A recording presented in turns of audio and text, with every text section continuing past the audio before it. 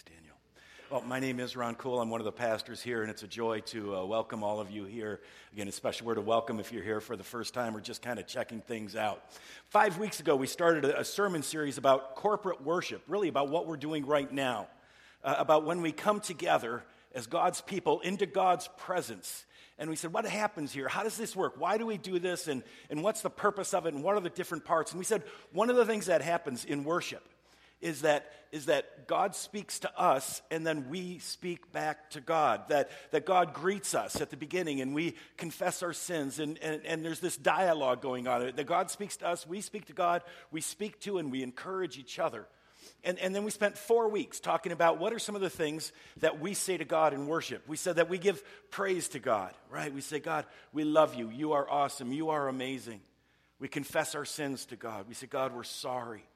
We say to God, God, we have needs. We pray for people who are sick, for Ben and for others, and we pray for healing, and we pray for healing in our world, and we bring the needs of the world before God. We bring our needs to God, and then we also offer our lives to God. We say, God, we will follow you. God, we want to be where you want us to be. We want to do what you want us to do. We've been talking about the things that we say to God in worship, and now we're going to kind of turn the corner a little bit and spend the next 2 weeks talking about not the things specifically that God says, but what I want to think about is what are some of the ways that God speaks to us in a worship service? How do we hear God's voice during this time together? If this is really something that we believe is that God speaks to us, that God gathers here with us, that God gives his voice to us, how does that happen? I want to talk about 2 things this week and then 2 things next week, all right? So first one, most important one, the clearest one is God speaks to us in our individual lives, but also in our communal lives in worship through his word, through the Bible. We believe that when we read from this book, when we read from the Bible, when we open our ears to that we are hearing God speak to us, that this is the clearest way that God is speaking to us. And I want to say 3 things about the Bible that I think can help us as we try to understand, well, how do we listen to it, okay? It's an interesting thing. There's actually quite a bit of scripture in our services. I'll show it to you in just a minute. But how do we listen? How do we listen to God's word? It's not as easy as it necessarily sounds like, right? I mean, we say, yes, I listen, but sometimes I've already decided it's too hard to listen to somebody else read the Bible, so I check out. I'll wait till the sermon where I can tell me what it meant. But that's we got to recognize this is God's word, and we want to hear God speak to us. So 3 things. First of all, we believe that the Bible is God's word, that this is not just some human words. This is not just words that somebody wrote down. We believe it was written by human beings, but ultimately we believe it was inspired by and controlled by God. 2 Timothy 3:16, right? All scripture is God-breathed and is useful, right, for teaching, rebuking, correcting, and training in righteousness. And so we believe that when somebody reads this book, when somebody quotes this book, we are hearing the voice of God. We are hearing the voice of God. And so the church has, in different ways throughout the years, has tried to recognize how do we think about that? How do we respond to that? How do we recognize how important this book is? How do we recognize that this is not just any other book, but that it is God's word? Some churches, in order to try to highlight that, will have what's called a Bible processional, right? Maybe you've been in a church where they do this. The woman in front there is carrying the Bible. And there's this recognition that this is God's word. And there's something kind of cool about that. I don't think it necessarily fits with who we are. We talk about it, though. But that's one of the ways. That's why they do that. It's not because the Bible is some magic book, but it's to say this is God's word, and we want to recognize it, and we want to honor it. And if we were Eastern Orthodox, if we were in the Eastern Orthodox tradition, we would kiss the Bible. They'll come forward after a service or before a service or sometime, and they will kiss the Bible. Some churches stand when Scripture is read, at least one time. Stand to say we listen to the Word of God and we respect it by standing up. And actually, you stand for Scripture sometimes, even if you don't know it. I'll tell you in a minute, all right? Some churches do that. Some churches, when the Scripture reading is done, the person who read it says, "This is the Word of the Lord," and everybody else responds, "Thanks be to God." I don't know how the best way to do that is, but it's kind of an interesting thing to think, how do we recognize that this book it's God's word? Some churches, maybe I remember not as many these days, but I remember going sometimes to churches to pray. They'd have Bibles that were about like this big, about that thick, right? And it was always there in the front. And on the one hand, you can say that's silly. But on the other hand, what it was trying to say is, this is how God speaks to us. This book has God's word in it, okay? So exactly how we do that, I don't know, but I think it's an interesting thing to try to say, how do we recognize that the clearest, most powerful way God speaks to us is through his word? So the Bible, when we read it, we're reading God's word. Second, we want to say the Bible is powerful. It's not a magic book, okay? But it does have the power of God in it to change us, to challenge us, to confront us. Listen to these words from Hebrews chapter 4. Hebrews 4 verse 12 says this, "For the word of God is alive. The word of God is active, sharper than any double-edged sword. It penetrates even to dividing soul and spirit, joints and marrows. It judges the thoughts and attitudes of the heart." God's word has the ability to confront me and to show me where my brokenness is, and to inspire me, to bring me to Christ. Jesus himself, in Matthew 4, verse 4, he was quoting scripture. He says, Jesus answered, "It is written," in the Bible, "it is written, man shall not live on bread alone, but on every word that comes from the mouth of God." The word of God gives us life, right? The word of God has power. It challenges us. It strengthens us. It feeds us. It shapes us. So it's God's word. It has power. And so when we listen to it, we want to listen to it to be changed, to be shaped. And then the third thing I want to say is that the Bible is God's word for us. Okay? It's God's word for us. Now, let's be honest about something here. It was not written first to us, okay? No part of the Bible was written first to this congregation or first to any individual here. And we need to recognize that there is a distance there, that we need to interpret, that we need to understand. But I think sometimes we've gotten so used to saying, well, the Bible was written to somebody else, that we don't recognize that, yes, it was written to somebody else, but I think we can say that it was also written for us. That God had us in mind, that when we read the scripture, we say, God, what do you want to say to me today? And again, it's going to be related clearly to what was said before and what God meant in the past on that.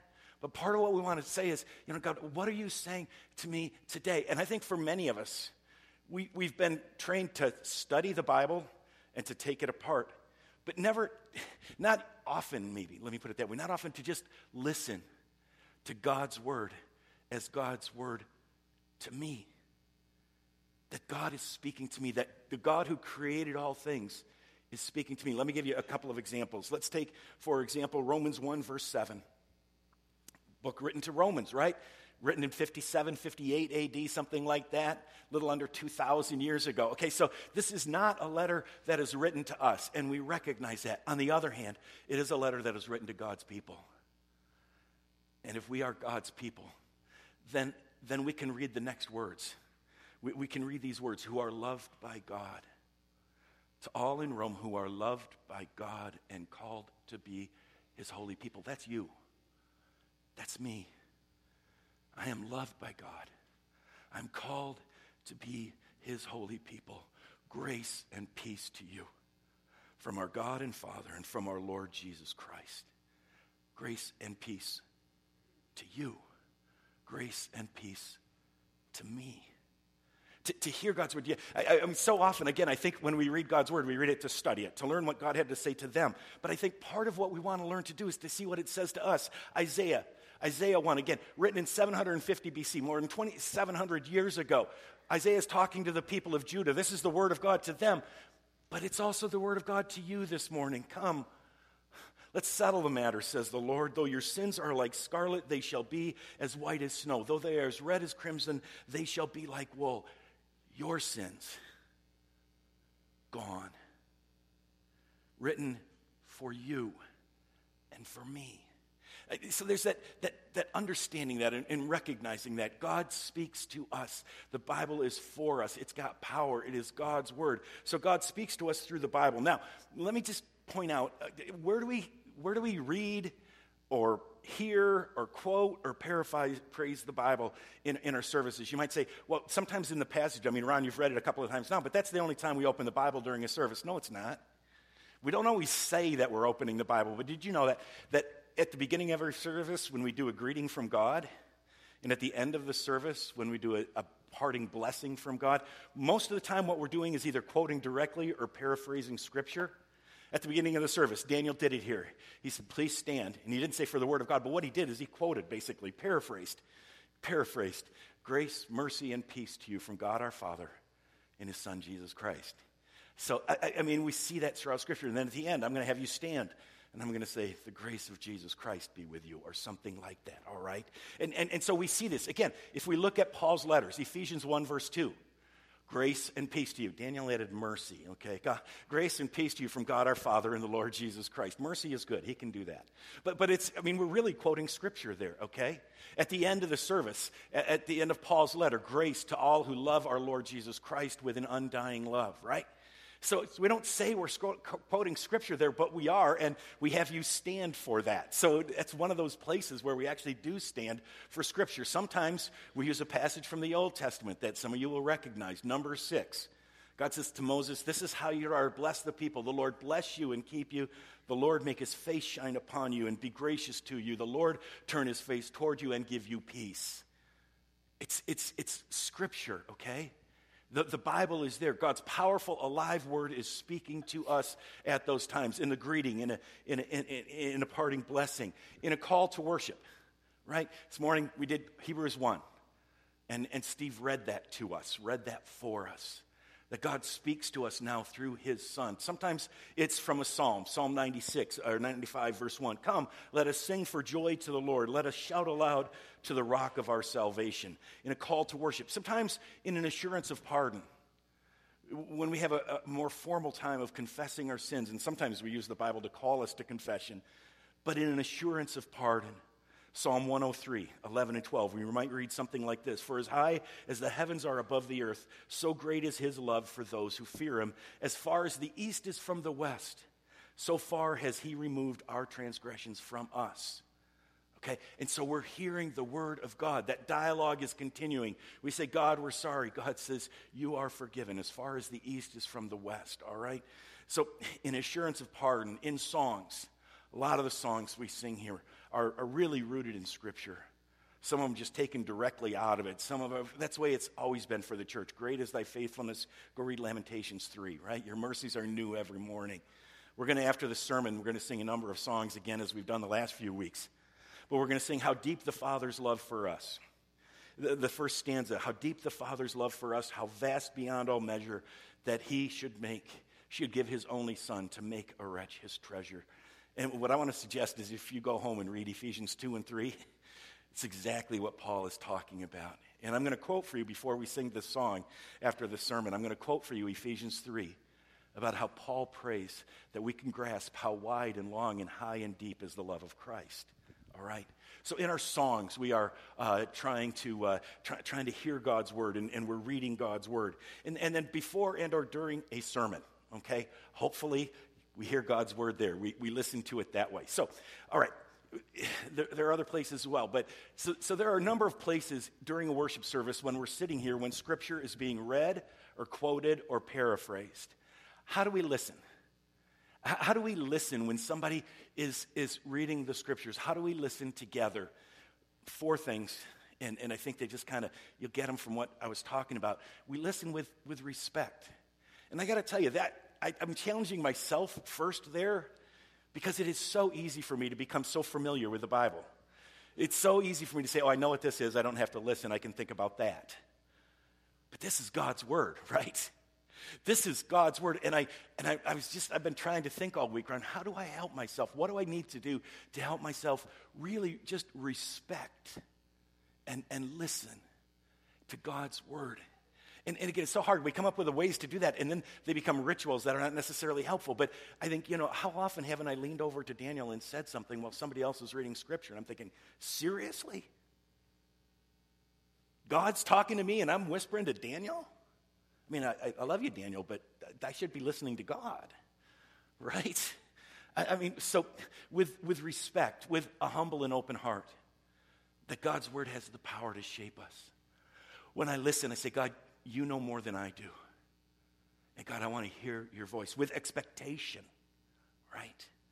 That God speaks to us with that sense of expectation and then ready to take it to heart and put it into action, all right? And so we listen, not just to say, okay, yep, that's right. No, God, speak to me because your word it's the bread of life. Your word brings me Jesus. And so I want to listen. When God speaks, I want to listen.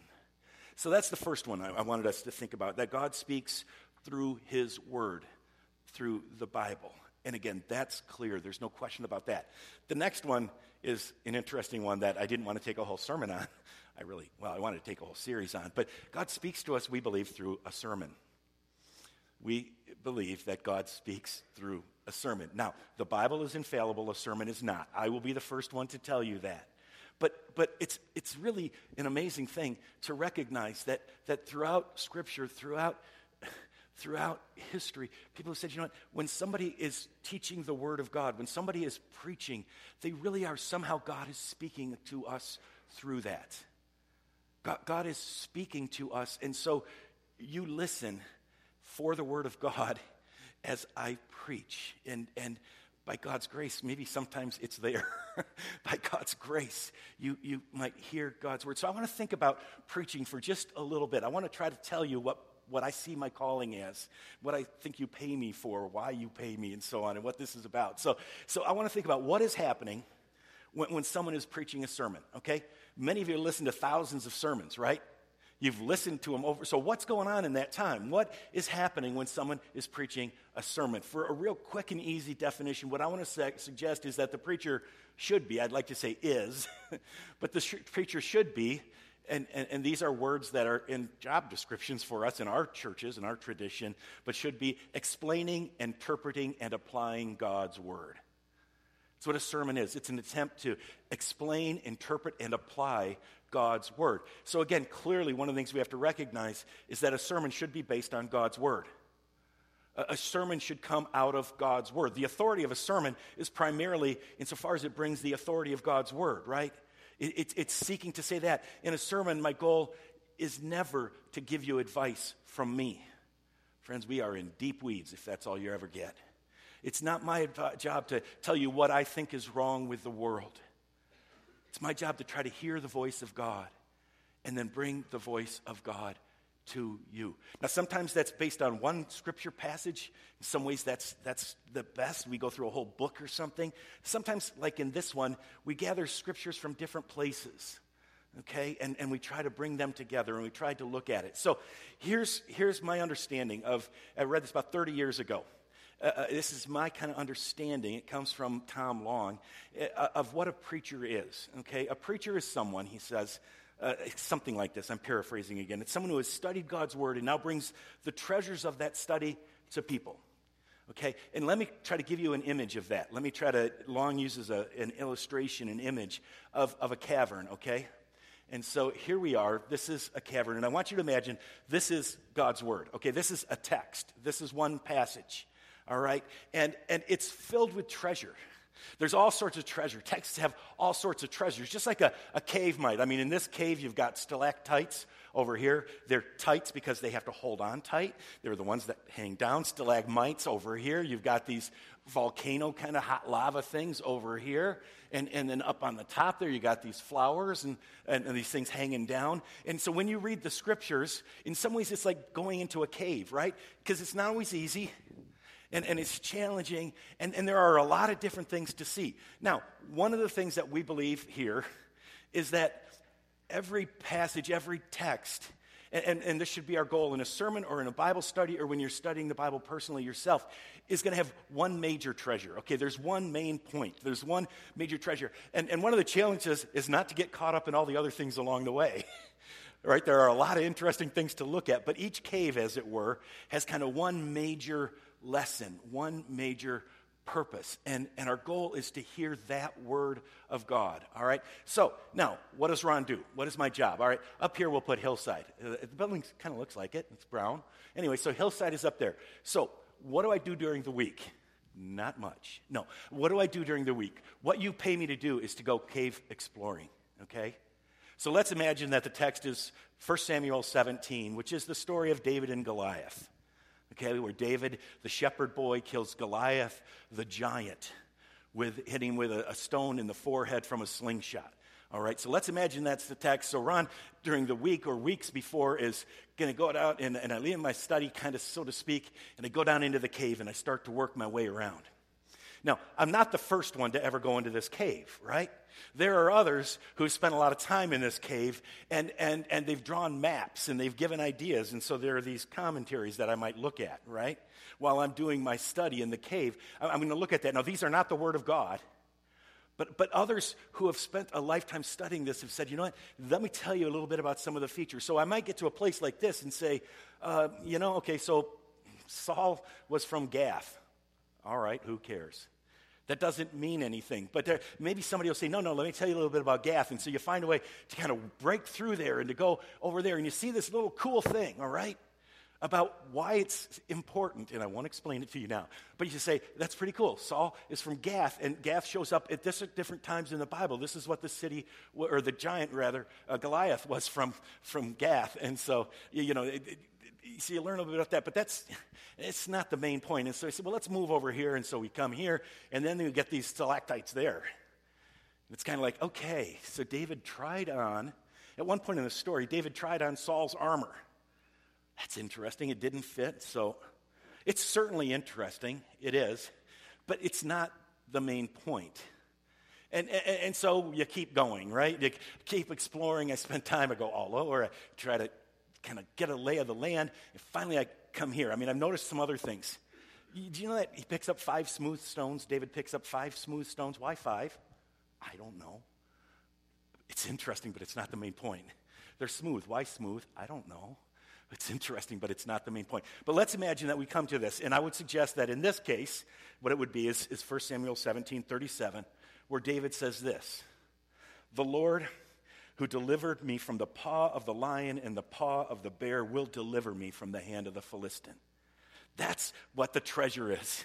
That's what the treasure is. That's what this passage is all about, that David says God delivers. And I don't have to be afraid of this enemy, this giant Goliath who is out there, because the Lord who delivered me in the past is the Lord who will deliver me in the future. And I say, boom, that's the treasure. That's the treasure. So I run back to my study, okay, so to speak. I'm actually there the whole time. Okay, I don't go out.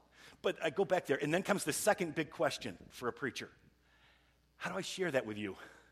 You've given me time. You've set me aside to study, to go caving. Now, how do I share that with you? How do I bring you along? And that's what we're trying to do right now. You know, in a lot of ways, ideally what we do is I say, come on, let me show you what's going on here. Let me show you this. And I bring you down into the cave so you'll learn a little more about how to walk through the cave, how to read the Bible, right? And I say, look at this. Isn't this amazing? This is so fantastic. This is true in our lives today. Now, sometimes it's really a challenge to try to bring everybody to those places. And so, again, it's not as good. But sometimes you say, you know what, I'm going to take this truth and I'm going to just bring it up to you. I'm going to say, trust me, it was there. But you can't do that too often. But sometimes it's that. So you try to figure out. And so what happens in a sermon is I'm saying, look, and that's why I love my job. This is part of my job. Not all of it. But this is why I love is I get to go exploring. When I'm studying, I'm exploring. I'm checking it out, and I'm finding treasures. And then I find one, I say, this is God's word for us this morning. And now I get to share it with you. That God speaks to us through his word and through a sermon, all right? This image, I think, can also help us understand, I don't want to take a lot of time on this, but it can help us understand why sermons sometimes go bad, okay? Why sermons sometimes get difficult. Well, sometimes what happens is the preacher is really busy, maybe a wedding and a funeral, and so on, and the preacher doesn't always have time or doesn't think as clearly as he or she should. The preacher doesn't have time to kind of get a straight path for how the preacher is going to bring you into that place where the treasure is. And sometimes it's like, oh yeah, well, we go a little bit this way, and then we turn a little flip around, we go all over the place. And by the time the preacher gets to the main point, everybody's lost. You've listened to some sermons like that. Never here, but in other places, you've listened to some sermons like that, right? Where it's like, I don't think that person knew where he was going. And sometimes I do that, right? It's like I know where I want to end up, but I didn't pay enough attention to say, how do I help you get from those seats to this treasure? How do I help you get from those seats to this field where David is saying, the Lord who delivered me from the paw of the bear and the paw of the lion will deliver me from the hand of the Philistines. Sometimes I get so interested in suits of armor and in Gath and in 5 stones that it's just like, whoa. Sometimes sermons go bad. They get out of line because we missed the main point. Sometimes the sermon just kind of brings us to Gath, and you walk out and you go, who cares? I don't think that was the big treasure. It happens, friends. The Bible is infallible. I am not. Daniel is not, all right? Sometimes the preacher's so excited about study, and it's fun. It is. And what it is I wanted to show you everything, right? So the sermon becomes this really fast discussion of everything in the passage. Sometimes there's another way of kind of showing you all these that don't really worry about a journey. We just say, you got to check this out, and then check this out, and then check this out, and check this out, and check that out. And you say, what was that sermon about? I mean, was it about the balloons, or was it about the condensation or the flowing water? Was it about brothers, because Eliab, the older brother, said something? Is it about armor? Is it about preparing to win at business? What in the world? We talked about 8 different things. Preaching is not easy. Okay, that's my really point here, okay? Sometimes sermons, when we're trying to bring the truth to you, sometimes, it sometimes gets a little twisted. And it's like, yeah, you're using the right words, but I don't think that's exactly what God had in mind. Ideally, again, a sermon is one where we end up in the right place, where that study pays off, and we experience it, and we hear the Word of God. Now, again, please do not take this as to say, good, it's Ron's job to read the Bible, we don't have to. No, it's all of our jobs to continue to explore the caves.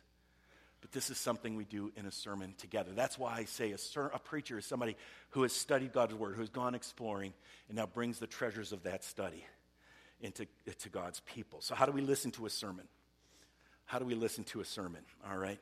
Start, and I ask you this, by praying for the preacher during the week. Pray for those of us here who are going to preach or teach or do whatever, that we can explore well, that we can see the path, that we can create a clear path. Pray for us. Listen with a sense of expectation.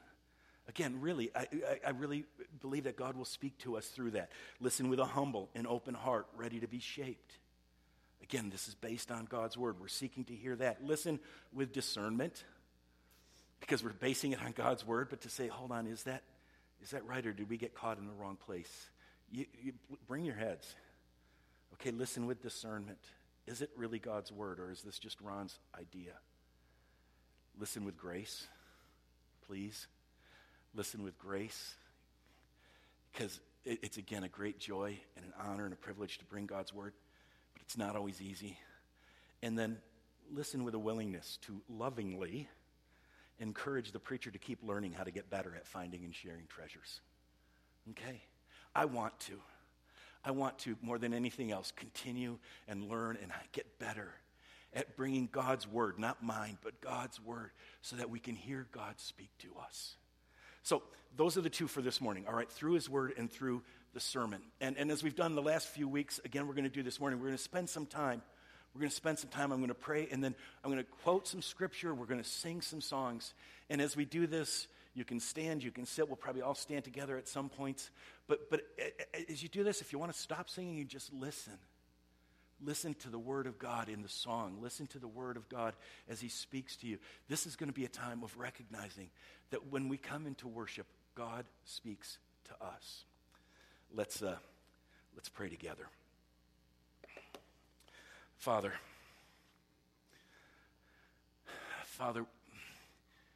you love us. That's amazing. And you speak to us.